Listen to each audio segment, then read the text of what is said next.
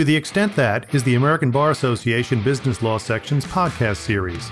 Our podcasts provide general information. They aren't a substitute for legal advice from a licensed professional. We offer both standalone and serial podcasts on a variety of topics and welcome your feedback and suggestions at ababusinesslaw@americanbar.org. We hope you enjoy your selection.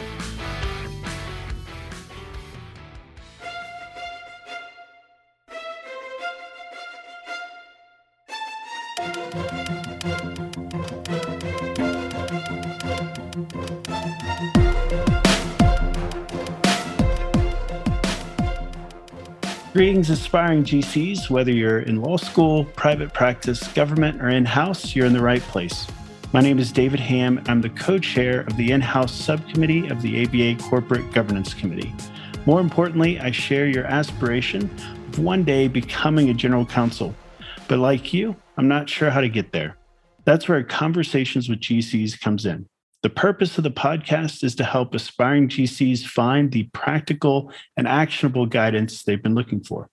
To that end, we'll be having conversations with leading GCs for the purpose of exploring the path that led them to the role of GC, essential skills and characteristics for being a successful GC, current GC hot topics, and practical and actionable advice for aspiring GCs. Before we start the conversation, one quick request. We'd love to hear from you. Please send any comments or questions, including any expressions of interest in being a part of the ABA Corporate Governance Committee or its small but mighty in-house subcommittee to dph64@georgetown.edu. That's dph64@georgetown.edu. Today, I'm very fortunate to be joined by Olga V. Mack for the second part of our conversation. For a more complete recitation of Olga's impressive bio, please refer back to part one of our discussion.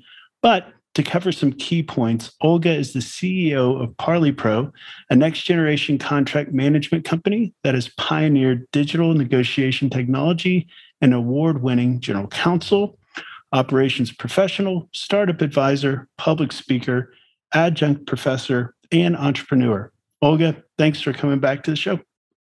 Hi, David. It's great to be back. Well, in our first conversation, we were able to spend some time exploring together the path that led you to the role of GC. We touched on some essential skills and characteristics for being a successful GC and highlighted some current GC hot topics. Through that great conversation, you sprinkled in some great advice for aspiring GCs. But at the end of the conversation, I just felt like there was much more there. So if it sounds okay to you, I'd like to spend our time today going in a little deeper to getting some practical and actual advice to aspiring GCs, and then thinking through some other topics that you and I have discussed.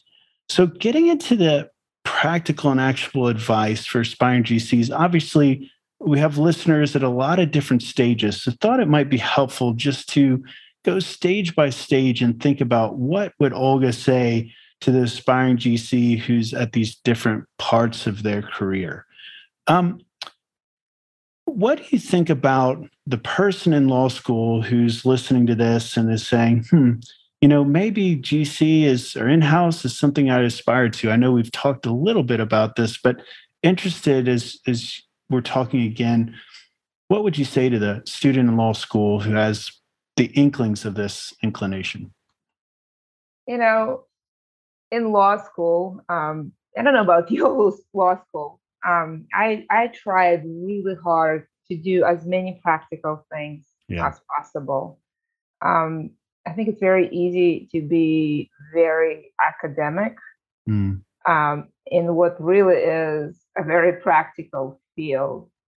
To that end, during law school, I did all kinds of things.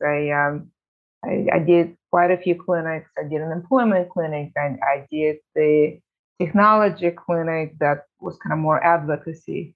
I worked at Yahoo that at the time acquired Flickr, and my job was to help that team to transition to Yahoo. I worked at the California Law Review Commission and FTC and Ninth Circuit Court of Appeal and numerous other things. And I think it really doesn't matter what you do. It's just trying those things and give it a shot. I think I had no idea what kind of lawyer I wanted to be, let alone where I would like to practice. But through all of those sort of practical experiences, you sort of get a definition of what's available and what may be a fit for you today or in other later stages. Um, and I find that every one of those experiences that I just named came back to me later on. So, for example, the Law Revision Commission, I did research for that commission for about 2 years when I was in law school. It was a paid job.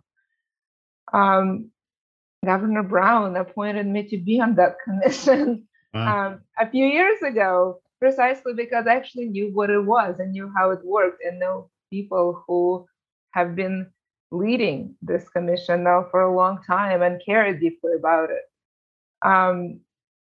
Yahoo experience was so instrumental in my tech career. I always look back at it and really remember the day when I was part of the intellectual property harvesting session, and I was busy taking notes of all the PhDs, all the incredible things that they were saying. And I remember after that, when the IP lawyer was asking me, was anything possible, what we should patent, how we should think about it. And I remember thinking, hey, a lot of this is possible, but I just can't imagine it. And then seeing for the next 15 years, every single one of the ideas in the room become a business that we enjoy today. Wow. And realizing how I lacked imagination at the time and how humbling that may be. So I really learned a lot from the experience. Now, when I say I cannot imagine, I usually, when I say that to myself or out loud, I pause. And then I realize that occasionally we have imagination problems. Well, this is fantastic. And what you're doing, at least how I'm perceiving this, is recasting a narrative of law school. So there is a really dominant view, and maybe it's just in the water, maybe it's unspoken, but that you go to law school, you work your tail off, exclusively spend your time studying, to your point, being very academic, so you can get good grades your first semester, so you can get a good internship that first summer, so that you can get a good internship the second summer, and then get an offer at a big firm. And then that's the path. And what I'm hearing from you is, because at some point it's a zero-sum game. If you spend time doing all these fun, practical things, you take away from the academic, the hour you could be studying. How would you encourage or just push against a little bit more that, I don't know if it's a dominant narrative, but it's definitely the one I bought into without realizing it, a view of school to say it's more than grades. Grades are important, but to push back and to say, yes, you have to study, but also you should think about a broader purpose of why you're at law school. Well, those things are not mutually exclusive, right? In the end of the day, I also had a, clerkship with 2 big law firms. Yep. And continue, my path, has been actually, at least in the beginning of my career, and many people pointed out to me, somewhat traditional. So I think in my case, the reason for that is the reason I pushed for the practical experiences. There is actually very specific reason for that, is because before going to law school, I made a very conscious choice. At the time, I was considering between the PhD program in economics in University of Chicago and or law school. And Berkeley was one of the law schools that I considered at the time. And that, for me, that was a very intentional decision where I really thought through, do I want to be an academic or do I want to be a practitioner? So I went to law school to be a practitioner. And I went through that decision for a good 9 to 12 months. as a senior in college, and as I had a fellowship from Haas Foundation to do research abroad, and I was traveling around the world asking myself, do I want to be a theoretician or do I want to be a practitioner? And there's nothing wrong with either choice. I just had to figure out what was right for me. And through a series of adventures worldwide, I made a decision that practitioner is what I want to be. Yeah. And hence, law school became a more obvious choice. I got to law school, and to my biggest surprise, the focus was kind of what I would imagine the focus would have been in the first year PhD program. Right. And I, and at the time, my mother was actually really sick, and I did not like what I saw. I was intellectually challenged, but because at that time I made a decision that I want to be a practitioner, and I had this moment of, how is this helpful to get there? And so I highly considered dropping out of law school. I had my economics degree. I still had a job offer in investment banking. And I knew that I didn't want to be a theoretician. So I went to see Dean Ortiz, who is a wonderful person. She was very supportive. And I conveyed to her that, look, I feel very different than a normal law student. And I intentionally made a choice to go to law school to be a practitioner. We should start thinking whether this is the right path for me. And she said two things. She said, one is, Olga, I remember reading your application. I know you're different. And I think we need that difference in law. And that's precisely why we picked you. And then she said, two, there are ways, before you give yourself another semester or two and try things, practical things. And if after practicing law, whatever that means, you still don't want to do that thing, then I understand. I will help you do it the right way. And so that's why that's when I got 3 jobs and joined a bunch of clinics. So that, it was right after my first semester of law school, and I continued on that path. And what I realized very quickly that, I like what, I was part of the clinic who went to Sacramento, and I argued against the bill. I loved it. I was summaring with Judge Noonan in the Ninth Circuit, with whom I disagree philosophically on many issues, except 2: one, intellectual property; 2, immigration. And we were, even though polar opposites in many ways, really had a great partnership. He taught me quite a lot about expectations in the courtroom. That's when I joined FTC, and that this real front view seat on privacy, and that's consolidated the importance of focusing on privacy in law school at the time when all we talked about was search and seizure. So I did not like what I saw. I said that sort of academic focus, but I fell in love with practicality and practicing law. And so I persevered through law school, not because I enjoyed it, but because the practice of law seemed like an exciting place to be.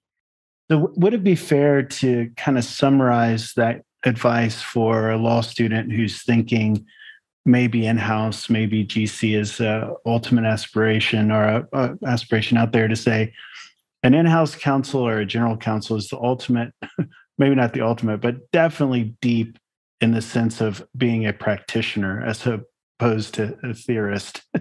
And so if you have an interest and you want to test to see if that's for you, you should lean into the practical side of offerings of law school, not just the academic. That's exactly right. I mean, the in-house is an ultimate practitioner. You probably don't have enough information in law school. You cannot be wrong by trying as many practical things as possible. That will prepare you for whatever road you take. And yes, that will give you a taste of the practice of being a practitioner, not theoretician. That's fantastic. Okay, so now we're shifting to they've made it through law school. They went through the process. They're at a firm.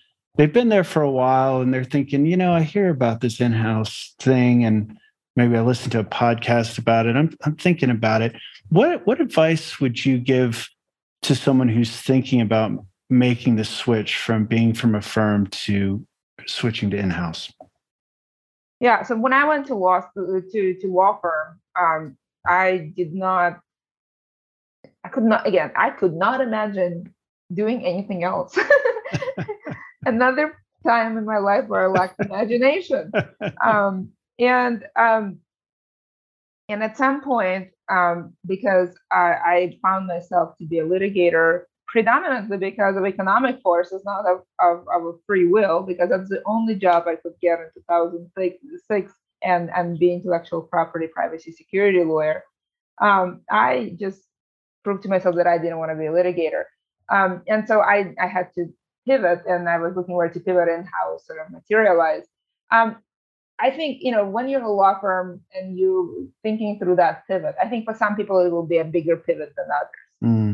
If you're in the corporate or transactional practice or industry-specific practice, you probably already, one, you have the necessary skills, and two, you're working with folks who are in position to hire you. That makes sense. Chances are, if you do a good job somewhere, and somebody enjoys working with you, at some point they will pull you aside and ask you, if you would consider joining the team.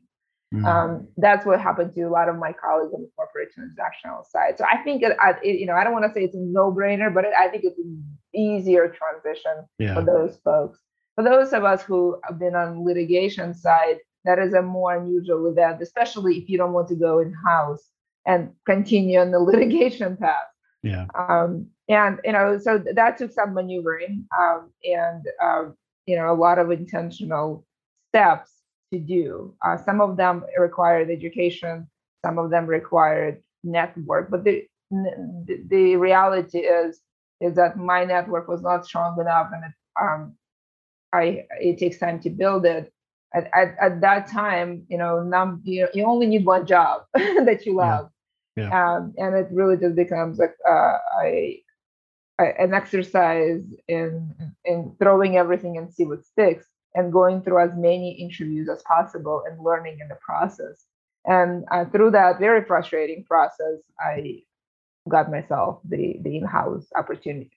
Yeah, no, I think I remember for our last conversation, you had 9 processes going on at one time, and then none of them ended up working out at that time. And then you had an opportunity come at a really interesting way that worked out. So I guess would it be fair to summarize it this way? I guess the counsel or the advice depends on where you're positioned in the law firm related to your clients. And if you're in more of the corporate security space, maybe there's less intentionality needed. But if you're in a different area where there'd be a greater process to that transition, then more proactivity is needed on the network side and the skill building side. Yeah, absolutely. It's really just how much of a pivot it really is, right? Yeah. No, that's helpful. Okay, so now our attorney has made it from law school to the law firm. They've made the pivot to in-house, and they're pretty junior, and they're thinking about, I've been here for a couple of years. I'm really starting to learn the space, and I'm looking for that first GC role. What advice would you give to that person? And that's where I am. So what advice would you give to me, Olga? Yeah, no, I remember being in-house and thinking that I would want to be a general counsel. In fact, actually, I started out initially with I want to be a more senior. I actually wanted to be a number 2 lawyer. That was actually the goal. And I had a moment where I got another offer, and my husband was like really excited, and he said, "Are you going to take this job? Are you going to take this job?" And I was like, look, it's kind of the same job I already have. Like, maybe it pays a little more. Maybe the people are slightly better. Why would I take that job? And he said to me, well, Olga, because he was sort of frustrated because I went through this exercise of applying and interviewing and, everybody, and so he was like, well, we got the job. Why aren't you taking it? And I said, well, it's kind of the same job. And he said, well, is there a job in this world that you would take? He was kind of frustrated. And I was like, yeah, if you offer me a number 2 position, I will take it. And he looked at me and he said, well, have you applied for one? and I said, no.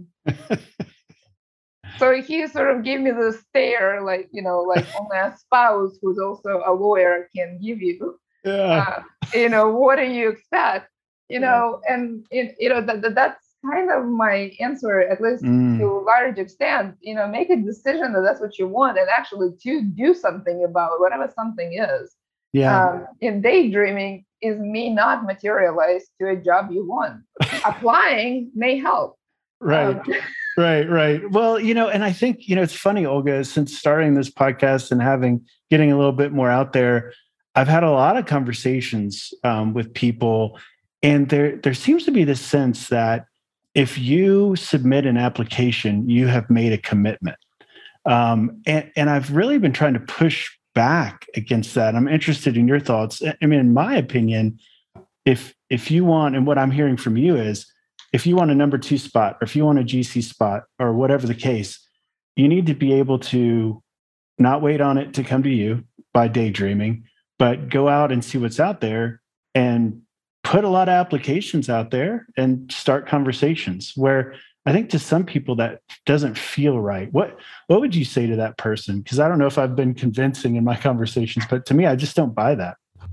Look, I mean, I think you're kind of right and kind of not, right? I mean, by applying, you're not guaranteed a job. And so that's definitely, you haven't made a commitment to leave, right? So, right. In that way, David, you're absolutely right.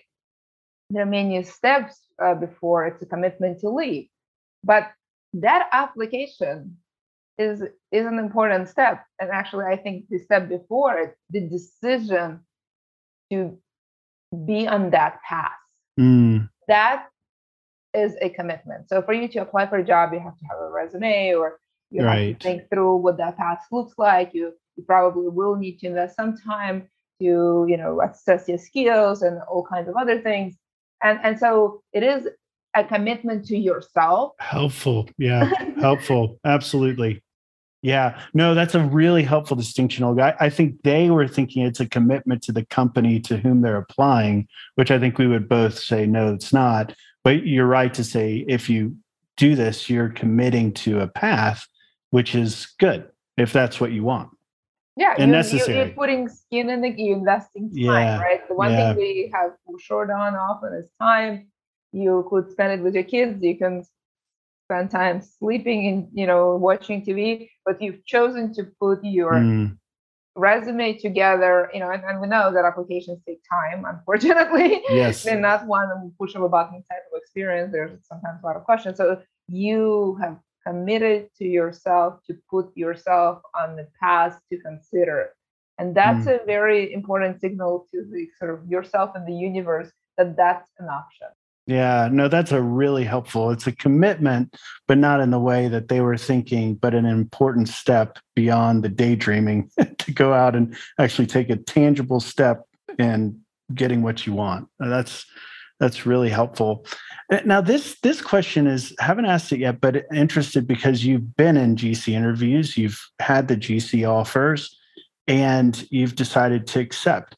What advice would you give to a person in the process and they get the offer, or they're going through the process? How do they assess for them whether this is a good company, if they're a fit, if they should take it or walk away? I would say by the time you get an offer, because usually in my experience, GC hire is so important. Yeah.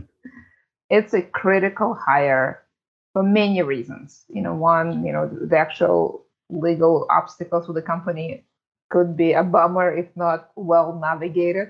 Yeah. But also it's an executive role, and visible role, both publicly and internally. That's a leader. And so it's an important choice for the company. So you will go through a number of interviews with all kinds of people. So this is not an event to get an offer as general counsel. It's a process. Yeah. And so you will have many opportunities to consider for yourself and convince others that you're the right fit. So in my experience, by the time you get on the other side of it, because they are so actively looking for a cultural fit, knowledge fit, industry fit, whatever that means to them, you should also be asking yourself the same questions if you're not asleep behind the wheel. So in my experience, by the time you get to the point where you get an answer, because it takes time and, very few people do it because of some, reason to prove something to yourself. It takes work. Yeah. You have a pretty clear answer for yourself if this feels right. Like, did you like your peers? Right. Did you like meeting the CEO? Can you imagine him or her take your advice? Right. Would you like to work with this kind of person? Do you like the CFO or COO or VP of sales or marketing? Will you have relationships of peers because those are your peers now? Right. Did you get a sense of a culture, industry, if it's new industry? Can you imagine, spending, at least 1, but probably 2, 3, 5 years in this? So if you're not asking yourself these questions, you're slipped behind the wheel. You should be asking yourself these questions and evaluating for fit just as actively, but with different parameters that are important to you as you go through the interviews. So in my experience, by the time you get to the offer, the answer is pretty clear. If you sort of put your hand on the heart and you weren't asleep, you would be able to kind of, given your priority list, evaluate if the path you're about to take or considering is right for you, because it just takes time. And at every turn, you are evaluated, so you probably will be evaluating as well. Yeah, and that's great counsel and helpful insight for somebody who's been through it.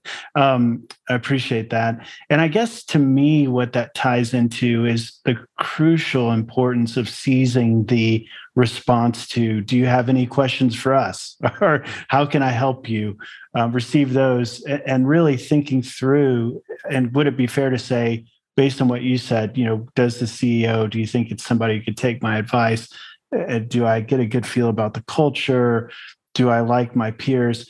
Kind of maybe, and I'm speaking out loud here, so grade my paper, Olga, but getting a list of core things that are important to you and then fleshing those, converting those into questions where you can gauge their responses. Like they're testing your experience based on what the job description says. So you have a company description in your mind and you're testing against the things you'd like to see with the questions you ask and the time they give you to do that. Would that be a fair? Yeah, absolutely. Sometimes you don't have to be explicit. Sometimes you can just very carefully listen to the answers. Right. It's really hard to fake enthusiasm. Right. At some point, people will be honest. Like my favorite honesty when you talk to lawyers, for example, if you ask your peer about another lawyer, they will either say that this person is a great lawyer or this person is a great person. And usually what that means, if I tell David this person is a great lawyer, that sometimes means he may be a great lawyer, but not a great person. Right. Because frankly, of course, if you make a recommendation, that is a great lawyer. That's sort of table stakes. I find when people are also a pleasure to work with, people will say something other than he's a great lawyer. Interesting. And listening for those cues, how others describe something, like when I was interviewing for law firms, I would say, "Why do you get up in the morning?" It's remarkable how many people will say mortgage, and then they will nervously laugh, and then they say, "Well, yeah, of course, I like practicing the law." And I'm like, "Do you really?" Yeah, right. Pretty telling. No, that the art of listening then. So that's really helpful qualification. What I said was to have your kind of company description, seize the opportunity in the questions you ask, but maybe be a little soft, but exercise the art of listening in response to the questions. And even when they're just generally asking you questions, how they ask. Would that be a fair I actually think the way what they probe you is often very telling. Interesting. It will tell you, do they want to have kind of a very assertive lawyer who is sort of a more dominant figure, or do they want somebody with a little bit more finesse? And what is their history with lawyers? Internal lawyers, leaders, legal leaders, external lawyers. Because you'll find that your peers and CEO have relationship with law and lawyers, and sometimes it's very functional. They've been trained very well, and they are well trained, and sometimes they're not. And you can decide whether this is a project you want to take on. Right. Do I want to educate this person on how to use a lawyer or not? Right. Yeah. Oh, that is a really helpful insight. I appreciate that, Olga. Want to transition to I read this morning, you're above the law article, 5 important skills for the in-house counsel of the future. Very much a title I would expect from you. And one of the skills that you highlighted that I know you have a passion for and really interested in getting your thoughts to the listeners here is creativity and the role that plays in in-house practice, being a general counsel generally. So just would love to hear your thoughts on what that means to you and how to exercise that creativity muscle. Creativity to me means solving a new or old or hard or easy problem in a different way that gets you better result, whatever better means to you. Right. That could be measured in money, it could be in impact, it could be timeline, or whatever that means to you. And I've spent quite a lot of time on this thing called creativity. Initially because initially when I was 8, I was considering what I want to be when I grow up. I was actually training to be an artist. So I've been thinking about this creativity from the visual point of view pretty early on and kind of throughout my life as I zeroed in on other fields. And having been kind of in considering different opportunities from, say, PhD in economics to being a lawyer to being a technologist to being a trained artist, it is my view that humans are generally creative. It's an equal opportunity, open to anyone in any profession.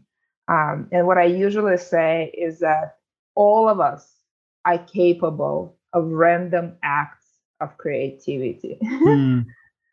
And you see that among lawyers. If you're a expert in a field, you'll see this creative brief, or you will see this creative argument, or you will see this creative clause. You see this, right? And if you have enough knowledge and background, you will recognize it. So lawyers are capable of creativity, and I'm sure you've seen it. I've seen it many times.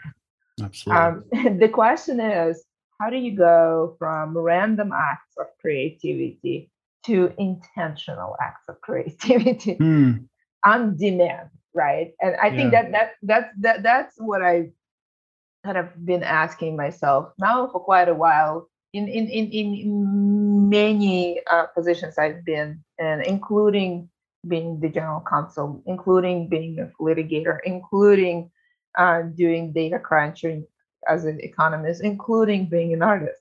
And in the context of law, I think there are, probably a few steps, and they may be generalizable across other disciplines. I think that training yourself, step number one, when you say, I cannot imagine. Yeah, that's a theme for this conversation for sure. Imagination problems in law are prevalent. Yes. I find them to be much more prevalent than in any other field. I don't think we're the only folks who are guilty of that, but I find that the rigidity in law and of law really makes imagination problems more severe. We think that when we say this have not been done before and I cannot imagine it, that's the end. And I invite folks, lawyers who articulate this out loud or inside their heads, when they say that is just the beginning.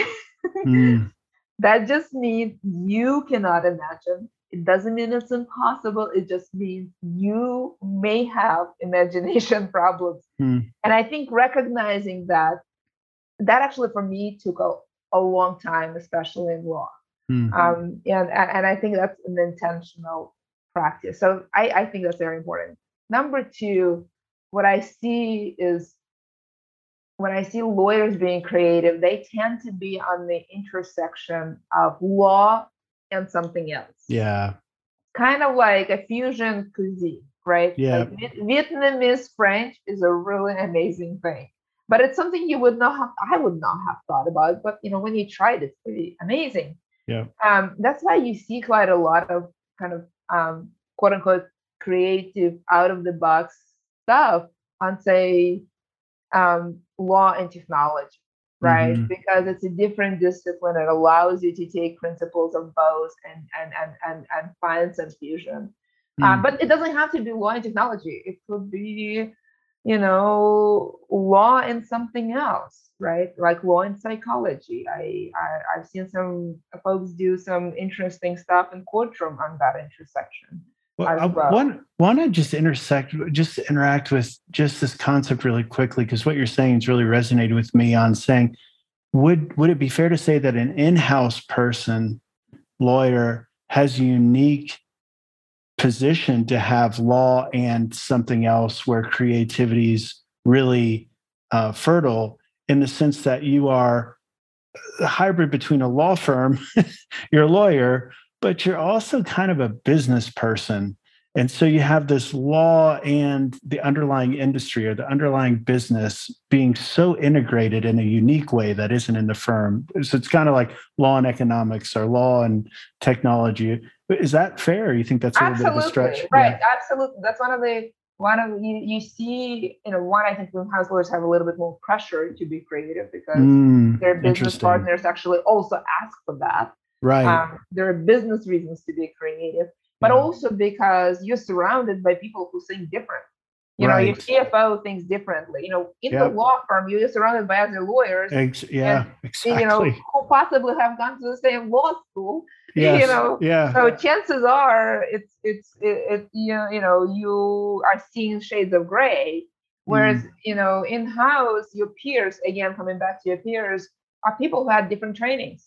Yeah. And will view the world very differently and will challenge your hypothesis. And you can be stuck in the place of, I cannot imagine, or you can ask them to elaborate and meet them in the middle. And you're much more likely to get to the creative outcome. So absolutely. And, by virtue of being present in the industry, it forces you to really refine your view of law in that context. So absolutely, I think you definitely see quite a lot of creativity in-house because of pressures from the business and because you are surrounded by folks who are not a version of you. Right. And to your point, it's not a nice to have kind of fancy word to talk about. It's, as you're framing it, it's absolutely expected and needed to excel in-house. Yeah, that's usually a job description. Yeah, right. Interesting. So just to make sure I got your definition of creativity, because I thought it was very fascinating, is it to solve an existing problem in a new way with a better outcome? Did I get that right? Okay. And new or an old problem doesn't have to new or an old problem. Okay. Any problem. Any problem in a new way with a better outcome. With a better outcome. Interesting. That's very helpful. Interesting. That's very fascinating. I know we have a couple more minutes, and I know we could talk about creativity for a long time, but I know one thing that is uniquely interesting to you because you've lived it in several different ways, but thinking about the general counsel role, not only as an end of itself, but as a platform to other things. For example, you are a CEO, you were a GC, now you're on the board. I've written a book about how to get on boards. How do you think about, as people think about GCs, not as broadening the perspective? So this isn't just an end, but maybe it's a point on a longer journey. Interested in your thoughts there. Yeah, I spend quite a lot of time seeing that law has very rigid swim lanes. Mm. That is probably true across other fields as well. The law doesn't just have swim lanes, it has brick walls that are hard. You see in business, if you observe your colleagues, you'll find that folks move from marketing to sales to customer success to operations, right, somewhat fluidly. They will talk about the hardships and the pivots, right, but it's not an impossible dream, right? Right. Whereas in law, it's not just a swim lane. It's a divide made of concrete. Yes. And you don't see like any movement whatsoever. And what I see is, just given the technology and the changes, is that what we call legal executives today is much broader. People tell me, Olga, you're a recovering lawyer, which always kind of leaves me puzzled, like as if law has been like a horrible disease or a bad habit, right, or something unhealthy. But the reality is, I'm a proud lawyer. I worked very hard to become one, and I enjoyed it. And so it sort of always leaves me like, yeah, maybe not. Because folks feel that, by the time you become a general counsel and then you become, I became VP of strategy before I became the CEO. Oh, interesting. You are on the business side. You have recovered from law. I actually very much feel like I'm in law, partially because I serve the legal community, and our product does, partially because I use a lot of similar skills. I just think that what we call a legal executive has brought it. I don't necessarily give legal advice, but that doesn't mean I'm not a legal executive. And I challenge people. I usually, in the room of people who would ask me whether I'm a recovering lawyer and how I feel about it, I ask them to what do you call a legal executive, and they will start saying things like head of legal, VP of legal, general counsel, CLO. And I let them go on for a while, and then I asked them, well, why don't we call those people COO, CFO, CEO? Why not board member? Right. Why? Because it's not unusual for CFO to become a CEO, right, or the board member, but somehow we think that a lawyer who does that is no longer a lawyer. Right. And I would say today we see quite a lot of increasingly movement, and I think the definition of a legal executive has changed. So I consider myself a legal executive. I was one when I was the general counsel. I was one when I was VP of strategy. And yes, I am one as a CEO. Interesting. And I know you've thought a lot, written about, advised people towards board service. Are you seeing more openness to lawyers? Because to your point earlier, I think, it used to be if you were a CFO, primarily a CEO, then they'd want you on the board. But it seems to me, and maybe I wonder if you're seeing the same thing, there seems to be more openness to getting lawyers on boards, easier path. I think people don't think about getting a lawyer or financial professional or a marketing professional on the board. I think people think about board members in a different way. And I think it's important to understand that if you're joining as a board member, you're not there to give legal advice. Right. You actually, frankly, not there to operate the company. Right. And that's an important shift in the way you think, what you bring to the table, and how you think of your career. And that means that you're not thinking about day-to-day contracts. You're not thinking about privacy. You're not thinking about litigation that is may materialize, right? It's a different way of looking at the company and relating to people. So cool.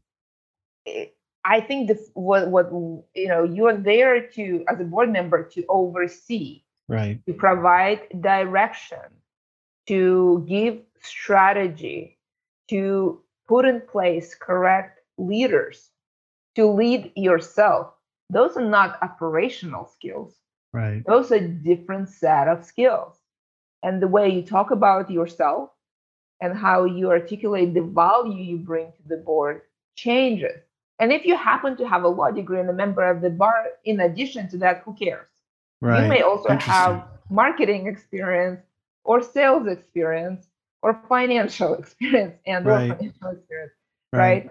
But the reason what you bring to the board is not, yes, your wealth of operational experience plus, and you need to be clear what that plus is. So nobody gets to be on the board because they're a lawyer. In the same way, they don't get there because they are former sales professionals.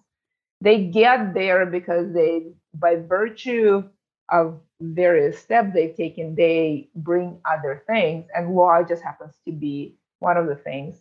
And I think what you see is not. I don't think people are, the public at large or executives at large, are against lawyers being there. I think it's just lawyers have been historically thinking about themselves in a more narrow way. And as you see the definition of legal executive become more robust and inclusive and broader, you see a rise of legal executives who transcend just being day-to-day operations and becoming strategists, industry leader, folks with deep and wide network, and folks with a reputation that the board can benefit from. That is a very unique perspective that I've never heard, and it's extremely helpful. I'm very thankful that our listeners got to hear this. I know we could go on forever, and it's unbelievable. We're already at almost an hour, Olga. So thank you again so much for being so generous with your time. I really appreciate you being on. Absolutely, David. Thank you for inviting me. It's always great to talk to you. Yeah, likewise. Well, this brings us to the end of the conversation. Thank you so much, aspiring GCs, also for being here with us. Again, we'd love to hear from you. Please send any comments or questions, including any expressions of interest in being part of the ABA Corporate Governance Committee or its small but mighty in-house subcommittee to dph64@georgetown.edu. That's dph64@georgetown.edu.